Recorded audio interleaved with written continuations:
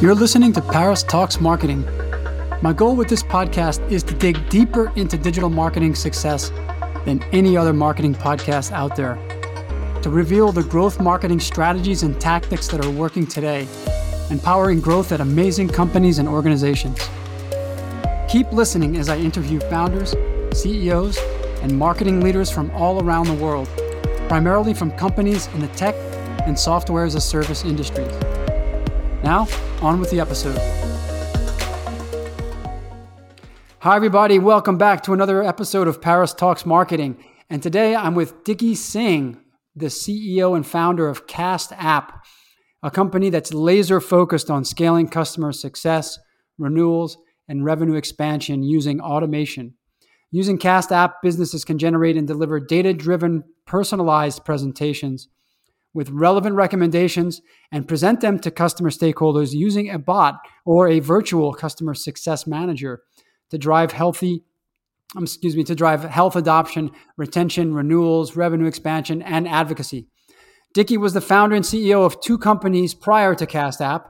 He was the SVP of product, CTO, and or operator, creating customer-facing products at 6 venture-backed companies, which served customers like Apple, Google, Salesforce, SAP, eBay, and more. He has 10 patents, and he lives in San Francisco with his wife, twins, and a 100-pound English lab, Electra. All right. So, Dickie, welcome to the show. Thank you so much, Paris. Excited to be here. Same here.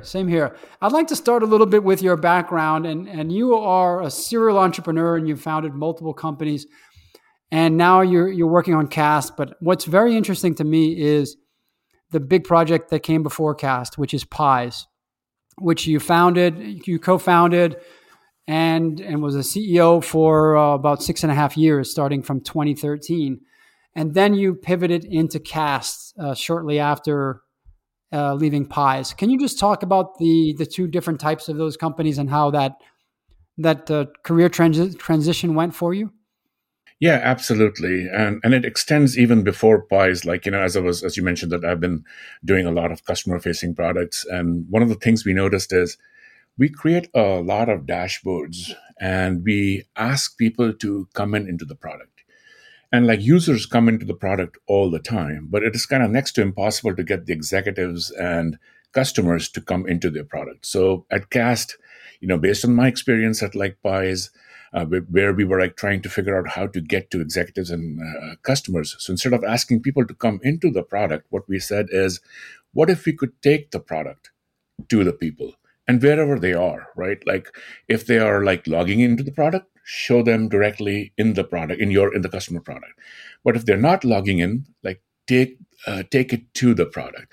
And the other thing we noticed is executives and decision makers, they love being presented information, right? So if we figured, if we were to create these presentations from data and have them presented by a bot, it will go a long way. So they don't have to find synchronous time to work with others. They could just listen to these presentations asynchronously and take these actions immediately. So that was the reason why we created Cast App after Pies. And before we do a deeper dive into Cast, I noticed that you're very active with Techstars in the Valley. Can you talk about your experience mentoring startups and what areas of focus you have with those startups through Techstars? Yeah, so Cast App actually went through the Techstars program, and the MD of Techstars, KJ, he actually contacted me 3 days before we even started Cast App, and he was saying, what are you working on next? So I kind of told him this is what I'm thinking of. I was consulting for a couple of big companies around this idea. And so he said, okay, talk to me in 6 months. So by the time I started the company, and I talked to him, and then he invited me to join Techstars as a company. So we went through the program, and then right after we raised a round fairly quickly. And then after we raised the round, then he invited me to talk about how we raised the round for the seed round. And then he invited me to become a mentor for the newer batches about raising seed rounds, as well as working with PMF or product market fit for like early startups, because he said there's not a lot of material written about PMF while you're doing it. There's a lot of material written in hindsight, right? This is how we achieved PMF, right? So working with founders, and that's something that gives me new ideas on our product as well, right? So seeing where people are struggling and uh, So, how do you know, and how would you advise a startup as to when they can know that they have achieved product market fit? yeah, I mean, there's so much written about this. Like, you can look at like Mark Andreessen's article, like you kind of feel it, like, product market fit, people are like snatching the product away from you. But then Rahul Vora, also from Superhuman, he also wrote about asking the question, like, what if we took the product away from you? How would you feel, right? So those are like ways of like figuring out. But in my opinion, you start seeing inklings of product market fit early on, and then you have to like kind of take like 10 customers and like work with them, do whatever makes sense to make them successful. So that's the part that I advise on, and then we are following our own advice. We are also uh, I should say, on the inklings of like product market fit, like we're working with like Google, we're working with like Pure Storage, we're working with several other companies, Looker and others. And then we feel the same thing, right? That we're like almost there. So how do we take it across? And then that's like making complex products very easy to use, and making them beneficial. So that's getting them an interesting ROI. I mean, an automation product ROIs are very different from like a productivity tool ROI, but that's what it like comes down to at the end of the day. Gotcha. Now let's go to Cast. You are blazing a trail of helping to automate and scale a critical role in most tech companies, which is the customer success manager. Tell me, Dickie, what does the customer success manager do today, and how will that role change as automation becomes more and more prevalent? Yes, so that's an interesting question. So first, let's step back and look at like the customer success manager, right?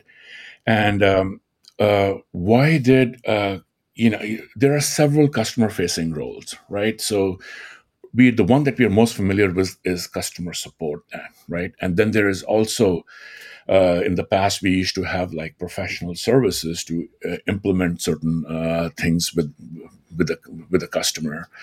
So that's a customer facing role. And then there are account managers. I'm not talking about account executives who initially sell the product. Maybe that's account managers. Like, I like to call them as farmers, right? Like they're like growing the account and all. So that's also a customer facing role. But one of the new roles that has been like around um, is a customer success role, where this is more suited for recurring like SaaS businesses or recurring models, where the a person would come and make sure that the customer is able to use the product correctly, and they would know what their needs are, what features they are using, what features they need to use, and they would make recommendations, and they would like help them grow. So upselling and cross selling and all those kind of things. The reason this is important is obviously because if you look at like established mature companies, 75% of the revenue comes from existing customers, and out of which 50% of that 75% is on upsells of new features and upgrades, and the other 50% is cross sells to new products that the company might be selling, right? So and this shift is like happening over time. I mean, we know that it is 6.5 times more expensive to get a new customer than to retain an existing customer. And the shift of the ARPA, which used to be in hundreds of thousands of dollars, is coming down to like tens of thousands of dollars. In other words, like the products are becoming cheaper, becoming easier to use, they're becoming easier to move Sorry, on Dickie, to. the So ARPA stands for average revenue per account. that's correct. Yeah. So average revenue per account or average revenue per user, depending on how you're selling. ARPU or ARPA. Yep. So yeah. So the point is like the $100,000 mark is becoming smaller. So you cannot assign so many CSMs to the account or customer success managers to the account. So what we see is like two types of companies. Some companies, they think of like, oh, the executive sponsored accounts or the high touch accounts are the accounts that you will assign CSMs to. The ones in the middle, you would use like a pooled CSM model where you will bring a CSM as needed from a pool or from a pod. A pod is very similar to a pool, but instead of assigning a single human, you assign like a group of three people. So if one person leaves, the other two can like carry the customer on and while they bring a third one. And the last is like a segment, what they call sometimes no touch segment or low touch, which is like, yeah, they don't have a CSM assigned, but if they may have some email based communications, email based customer marketing, or they may assign a customer support person when they It's call. more reactive, I suppose, at the lower tier, right? Yes, yes. And the second model that we see is where digital or digital customer success is a strategy versus as a segment, right? Which is they treat all the customers, even the ones that like they're paying $1 million, but digital first. And how they do it is instead of having the CSM communicate out to the customer, the automation communicates out to the customer. When the customer responds, if the CSM is needed, they step in. If the automation can take care of it, the automation takes care of it. So those are the two models that we are saying, which is digital a segment or is digital a strategy? I see. Is that similar to the model that has been applied also to customer support, where you lead with automation and then you fall back on human interaction when things are escalated? That's exactly the model, right? In the last decade and a half, we went from full human support to like automated, and then we even have like solutions where when the problem is like too complex to solve, in the traditional way, what you normally do is like you bring on a customer support person, right? If the automation cannot solve it or a chatbot cannot solve it, but at Cast, before bringing the human agent, we can even drop a presentation and explain something and like take actions directly within the chatbot. So, in other words, whatever happened, automation happened in the last decade and a half on customer support. The same automation is happening in customer success now. And what are you seeing with your customers in terms of efficiency and productivity gains when you can start to leverage all this automation? Are you able to achieve a customer scale with less CSM headcount per customer, or are there other productivity metrics that you are reporting on and measuring? Absolutely. So, first of all, CSMs are kind of really hard to find, right? So, and a lot, CSMs would normally stay on a job for like 11 months and like either get promoted or like leave or so, right? So they're hard to find, and they're doing a lot of work in a non-automated manner. Like for example, they will go pull data from your CRM, from your CS platform, from your Zendesk, or from your Qualtrics, or any of the platforms, put it together a presentation, and then go present it to the customer. They'll get their feedback and go record it back into the CRM. They're doing a whole lot of stuff like manually. So all that part can be automated, or they can use a productivity tool. So if CSMs, they can use customer success tools, productivity tools. So if they're managing like, let's say like 25 or 30 accounts per CSM, yes, they would need some productivity tools.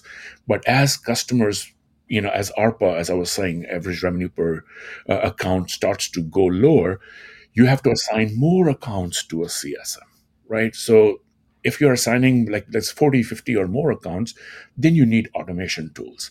Now, the difference between a productivity tool is like, yeah, we talk in terms of, oh, yeah, we got 20% improvement in productivity, or like really good productivity tool will give you like 80%. All the advertisements say like, 100% gain over productivity tools. But if you look at like automation tools, yeah, they're a little bit harder to like implement initially because you need to get some business knowledge into the product. But you talk about like a minimum of 8x gain, right? So because or 10x, like even like 40x gain is like possible with like automation tools. So where is like 100% and where is like 800% to like So a CSM that could manually maybe handle 20 or maximum 30 could now handle in excess of 100 accounts. Yes, or Or even maybe, accounts that do not have CSMs can benefit with the automation, and then everything becomes like, hey, when the automation is too dumb, bring in the expert or the CSM. That's why I kind of you were asking like, what's the role of a CSM changing to, right? So in my mind, the CSM is becoming more and more of a problem solver instead of like doing the mundane like manual stuff, right? So and the way most people think of it is like, they look for patterns and they create something called like playbooks. So the next CSM can follow the playbook. So I want to take that further. Yeah, once you have a playbook that works, automate it, right? There are several things you can do. Like you can send a form to people. You can explain concepts using, like, for example, cast.app, and then you can get feedback automatically. And so let the automation take care of like anything that can be automated, but CSMs take care of stuff that we have not seen before, right? Like new problems. So they become, there's a term that's thrown out quite a bit, like, oh, CSM should become strategic advisors, right? Yes. So they should be able to solve new problems. The problems that have been solved before, the automation can take care of it. got you. I can't help but think of the parallels with the automation that's taking over in my world, which is in digital advertising. And as more and more of the actual bidding goes from manual bidding in these auctions to automated bidding, and it's AI driven, the role of let's say the Google Ads specialist or the account manager changes dramatically, because the time that you used to spend manually updating and optimizing bids now needs to go to more creative and more strategic tasks. So it's no longer about optimizing in the platform. It's about feeding the platform with other data from the outside that it needs to optimize itself, basically. So you're feeding the AI versus doing the work that AI is now doing. It's a major, major shift, and it makes the role much more strategic and much more interesting. But not everybody makes that transition too easily. It can be difficult, and it's a different way of thinking. Now, just to play devil's advocate here, if automation starts to take over that CSM role, does that imply that you pay a price with a higher churn rate? If customers that used to get a human touch now get an automated touch, would that mean that more of them churn? So think of it this way, right? When a CSM works with an account, the churn is lower, the product adoption is higher, retention is higher, obviously, and then you find advocates in the product. But then think of the other segment in which you do not have CSMs assigned at all. So we know for a fact that churn is much higher in those segment of accounts where you do not have a CSM. Why? Because you're not taking care of those accounts. You're not telling them.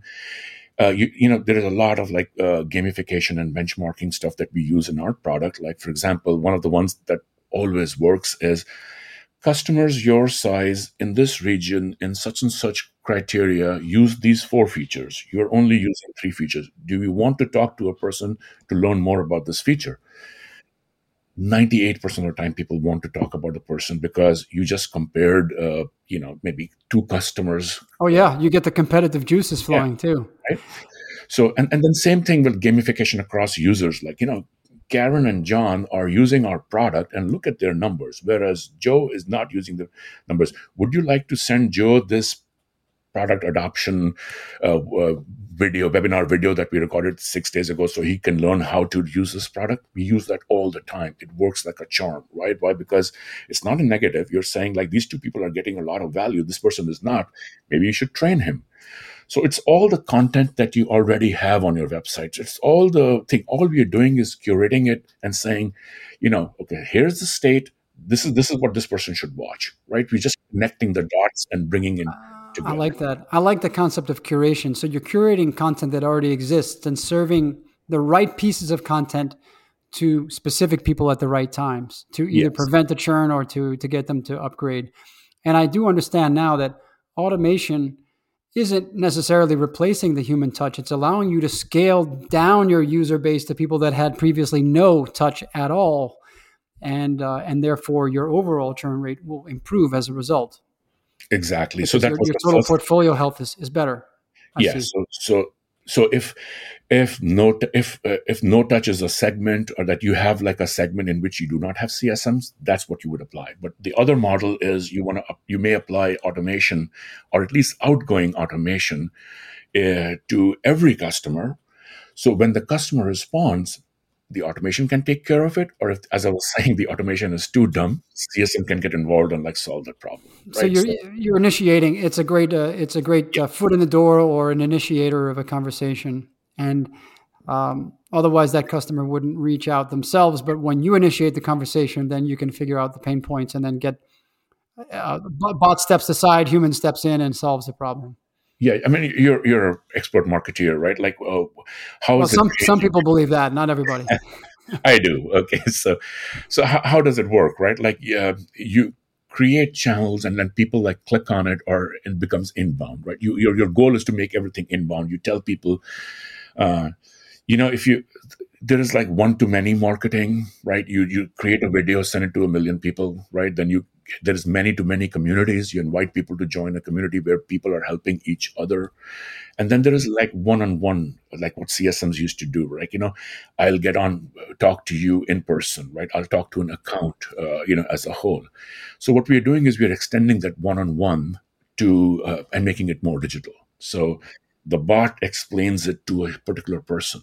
Let's say if your title is like CEO, the bot will talk to you about the ROI, the value statement, Right, and right. etc. So it's still semi personalized. So it is one to many, but it feels like one to one Exactly. because you're sending me something that's appropriate for a CEO, but the CMO might see something else that speaks more to their KPIs or Yeah, yeah. what they care about.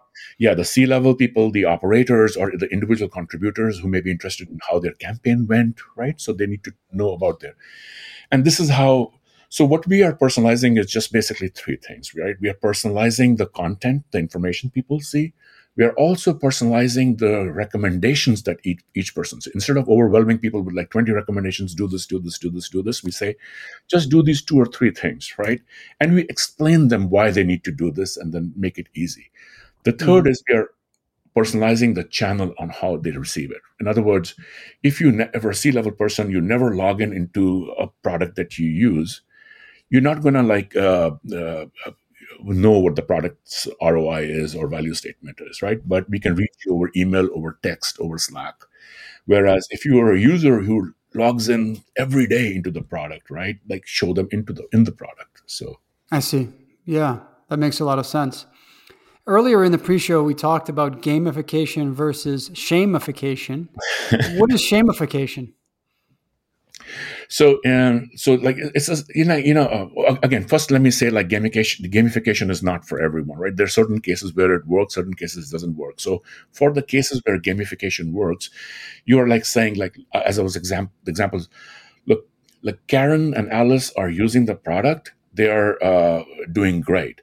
But you could also send the same personalized message to Joe and see, like, your peers are like using this product and they're getting a lot of value. Would you like to also learn more about how to use this product? So, shamification is like, if you send it to their boss or something, like, and say, like, oh, these are the top performers and these are the bottom performers, right? So that's what is Yeah. referred to. It's funny. Every month I get an email from Clutch, which is a big directory of digital marketing agencies, and they show me that here's where in the PPC category these are the top 5 ranking agencies, and then here's where you are, number, I don't know, Yeah, 312, yeah. and Like, shame on you. Now here's the sponsorship packages. Let's get on it. Um, anyway, I mean, I know what they're doing, but I think that in some cases you can play around with gamification and shamification, and no, I'm gonna actually plagiarize that idea, plagiarize that example. Why? Because I cannot use some of our customer examples, so I'm gonna plagiarize what you just said and, like, give that as an example. So it's like, you're so far out of the top 5. This is terrible, but there's a way to get right to the top.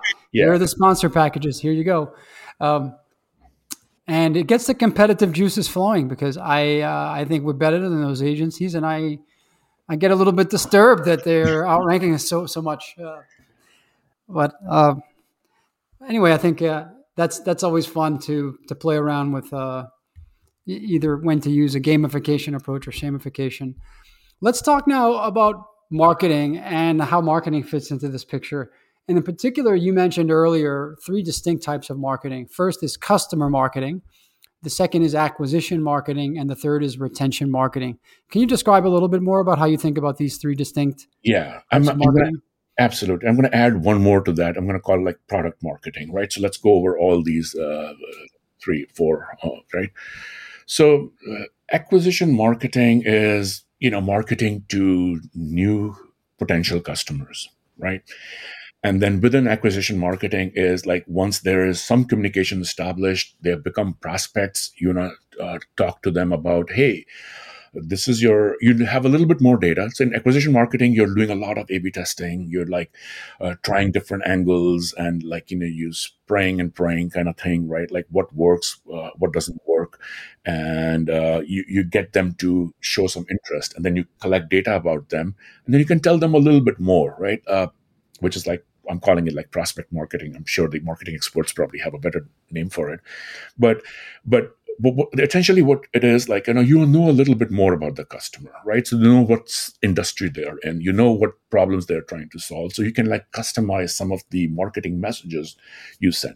So if acquisition marketing is like purely one to many with a little bit of customization, prospect marketing within acquisition marketing is a little bit more, right? You're like using uh, some of the data that you have, but you're still doing a lot of A/B testing to like figure out what we have. Now, once a company becomes a customer, then and they start using your product, you have a lot of information. You have like the behavioral analytics, you have product analytics, you have like a lot of information about that customer. And as I was saying earlier, right, like 73% of Salesforce's customers are from revenue is from existing customers, right? 73% of Salesforce's existing revenue is from existing customers. So there should be an effort to upsell and cross sell to your existing customers.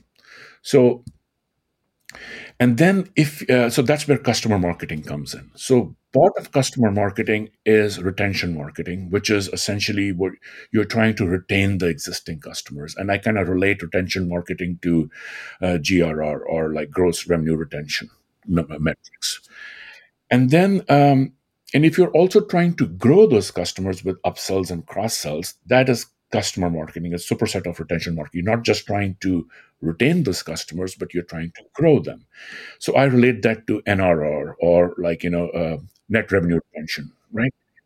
Or NDR, because we want to bring it down to like a dollar, right? Net dollar retention or so. And then, so any effort that you do within customer marketing, including like retention marketing, it's more of a summarization and bringing the right information to the people based on what data that you have about the customer. And that's where things like these come in. Like, customers your size are using these four features. You're only using only three. You should consider using this fourth one. Can an account manager contact you, or click on this button and we will set it up for you, or trial for this, or you would do any upgrades to them, like, hey, you are an MRR customer, do you want to save 20% and become an ARR customer, right? Like, meaning monthly subscription to an annual subscription, right? You would do things like that. You can do Zoom does that, a lot of that, right? After you sign up and become a customer, the next email you get from them is like, hey, do you want to save Let's 20? go annual. Yeah. Yeah, that's grand, because you Mhm. just made the decision in your mind to like sign up, right, from free to whatever, and then you can go forward. Another category that people do a lot of, with our product is like multi-year contracts. Like, hey, you want to save 37% from the original instead of 20%, and like go to like a 2-year contract or so. So all these things are like standard. They can be automated, right? You don't need to have to talk to a salesperson. And it's not always about like sales, right? Customer marketing could also be about product adoption and usage and stickiness. And upsells, they do not always have to be your own product. They can be partner products. I mean, they can be an open source product that you can recommend to someone, but it makes your product more sticky, It enables, yeah. Mhm. right? So, and I'm then, thinking of like Zapier there, maybe. If you've got two great tools that don't talk to each other, Yeah, then if I'm working for one of those companies, I might recommend Zapier to enable a better data flow between those, so that you will stick with my product. exactly, right. So that's exactly. So you recommended a free or open source or a third party product to make your product more useful. And the last is customer marketing is, yeah, your product is useful to, let's say, the individual contributors and their managers. How can you make it useful to more people within the same account? That also increases like stickiness, right? So if for example the customer success team is using a product, what how can you make it available to the customer marketing teams or marketing teams? How can you make it to the execs? So then there's a C value. So if more people use the product, the more stickiness you get, the higher retention you get, lower the chance of them leaving you, right? Hmm. Interesting. So part of this automation could be creating rules around horizontal expansion after the customer acquisition, because maybe data shows that once maybe the HR department gets involved, you can double the seats or whatever it may be, Yeah, and then you it can depends trigger an on your automated product, rule. right? Like, Right. yeah. Yeah. Um, we started from selling licenses, like in Oracle times and all. Then we moved into like selling seats, like Salesforce and Slack and all.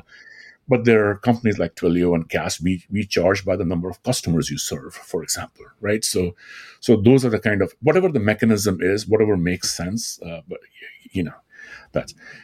And the last is like product marketing, where I just mentioned briefly, is like these are folks who are talking about the benefits of the product, right? Like they could be to like new customers or they could be to existing customers. They span kind of all. So, in other words, what are the use cases that you are not thinking about that other customers have used with our product and then have become successful? So, you know, like in enterprise world we had like case studies, like but now we have like more like video testimonials or like things. But then you can even go further. You can like talk about like numeric data, like benchmarking data. You could talk about within, like, for example, we do that for some customers. Like we say, hey, these people use this product in such a way, would you like to learn more about this? So Hmm. I want to ask specifically how that applies to you all, because I know that you all have a freemium model. So I assume that, let me just go and check that pricing page again. I assume that you all have a pretty large base of free forever, a freemium base.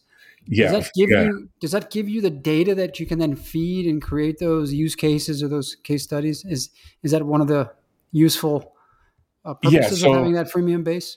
yeah, the reason for having this freemium base is so that people can try out our product without having to talk to us, right? And then we find leads within our freemium base, right? So and then we see like people are using it or getting stuck or something. We will go reach out to them and say, offer support, and they say, hey, do you want to consider like customer success based account? And and we are like quite cheap, right, in the sense compared to like customer success tools and all, right? Like for like if you have like 100 accounts, you're paying like $100 a month or something like that.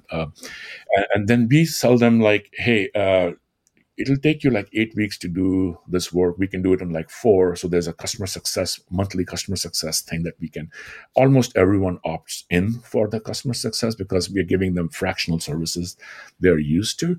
But it's a good starting point to like let them kick the tires of the product. And then we get to see who's using it the most.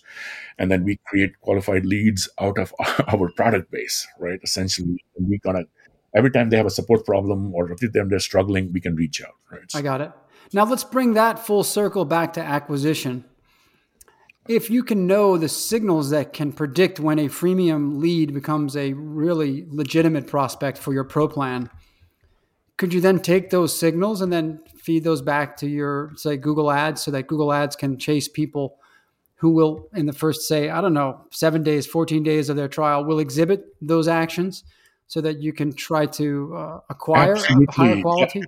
yeah, absolutely that you can. And that's the plan for us. But we are a little bit, we're a little young right now to be able to think like that. We need like thousands of users using our product, thousands of accounts using our product. We have like maybe like a few hundred, like you use 400 or 500 or so using the free accounts and all, and like many users within it. But that's exactly the kind of thinking that you're absolutely right. Like, use the data to modify the ads, to like change some of the things. And obviously, I need a lot of help with doing those kind of things because I don't understand the Google side of it that well, and But that's exactly the idea. We have the data to like use. Yeah, absolutely. I mean, you're really applying a lot of the same concepts of automation that your product is all about to your acquisition strategy, which is to take just to empower the automation with data and be more predictive in general. Yeah. I'd like to now discuss with you the concept of the very popular concept in SaaS marketing, which is LTV to CAC. And we had a great little chat earlier before the show about why you believe that notions of LTV are either greatly exaggerated or just flat out wrong. Can you describe why Yeah. the way that most people think about LTV and LTV to CAC is actually wrong today? Yeah, I mean, I was actually listening to one of Dave Kellogg's blog posts. Tom Tungs and Dave Kellogg, right? Like I listen to them quite a bit, and their thinking is like quite forward, right? So one of the things he said, like LTV is an opinion, right? So there's more to it, right? So it has a ambiguous numerator and an ambiguous denominator, the LTV to CAC ratio, right? So and there are several reasons for that, right? Like, as I just said, right? Like most of the revenue comes from existing customers, but if you look at this LTV CAC model, you are not accounting for any expansion revenue, right? And then this other problem is like you always assume that the churn rate is constant month over month. And by definition is like is 1 over churn rate, right? So if the churn rate is not constant, and if your definition is 1 over churn rate, then that's a problem. And then you also assume that if the customer has been around for like 3 years, or if the lifetime value is 3 years, your price has not changed, right? Like you charge him like $5,000, you just continue to charge them 5,000, which is also inaccurate.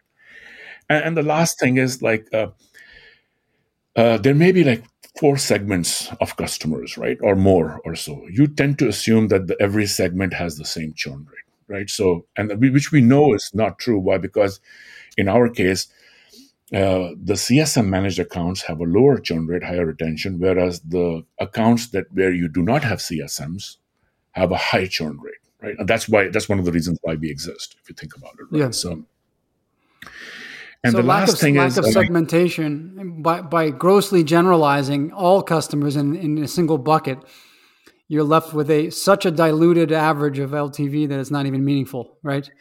we can go on and on about this. I have a huge blog on our website as well about the NRR and LTV and CAC, but it's one of the easiest things to manipulate also. And I'll give you like a couple of examples. If you notice that a lot of customers churn within the first 2 months, a lot of companies don't even consider them a customers for the first 2 months, right? They say like, okay, let's start the cycle after Well, the that just first. sounds like cheating.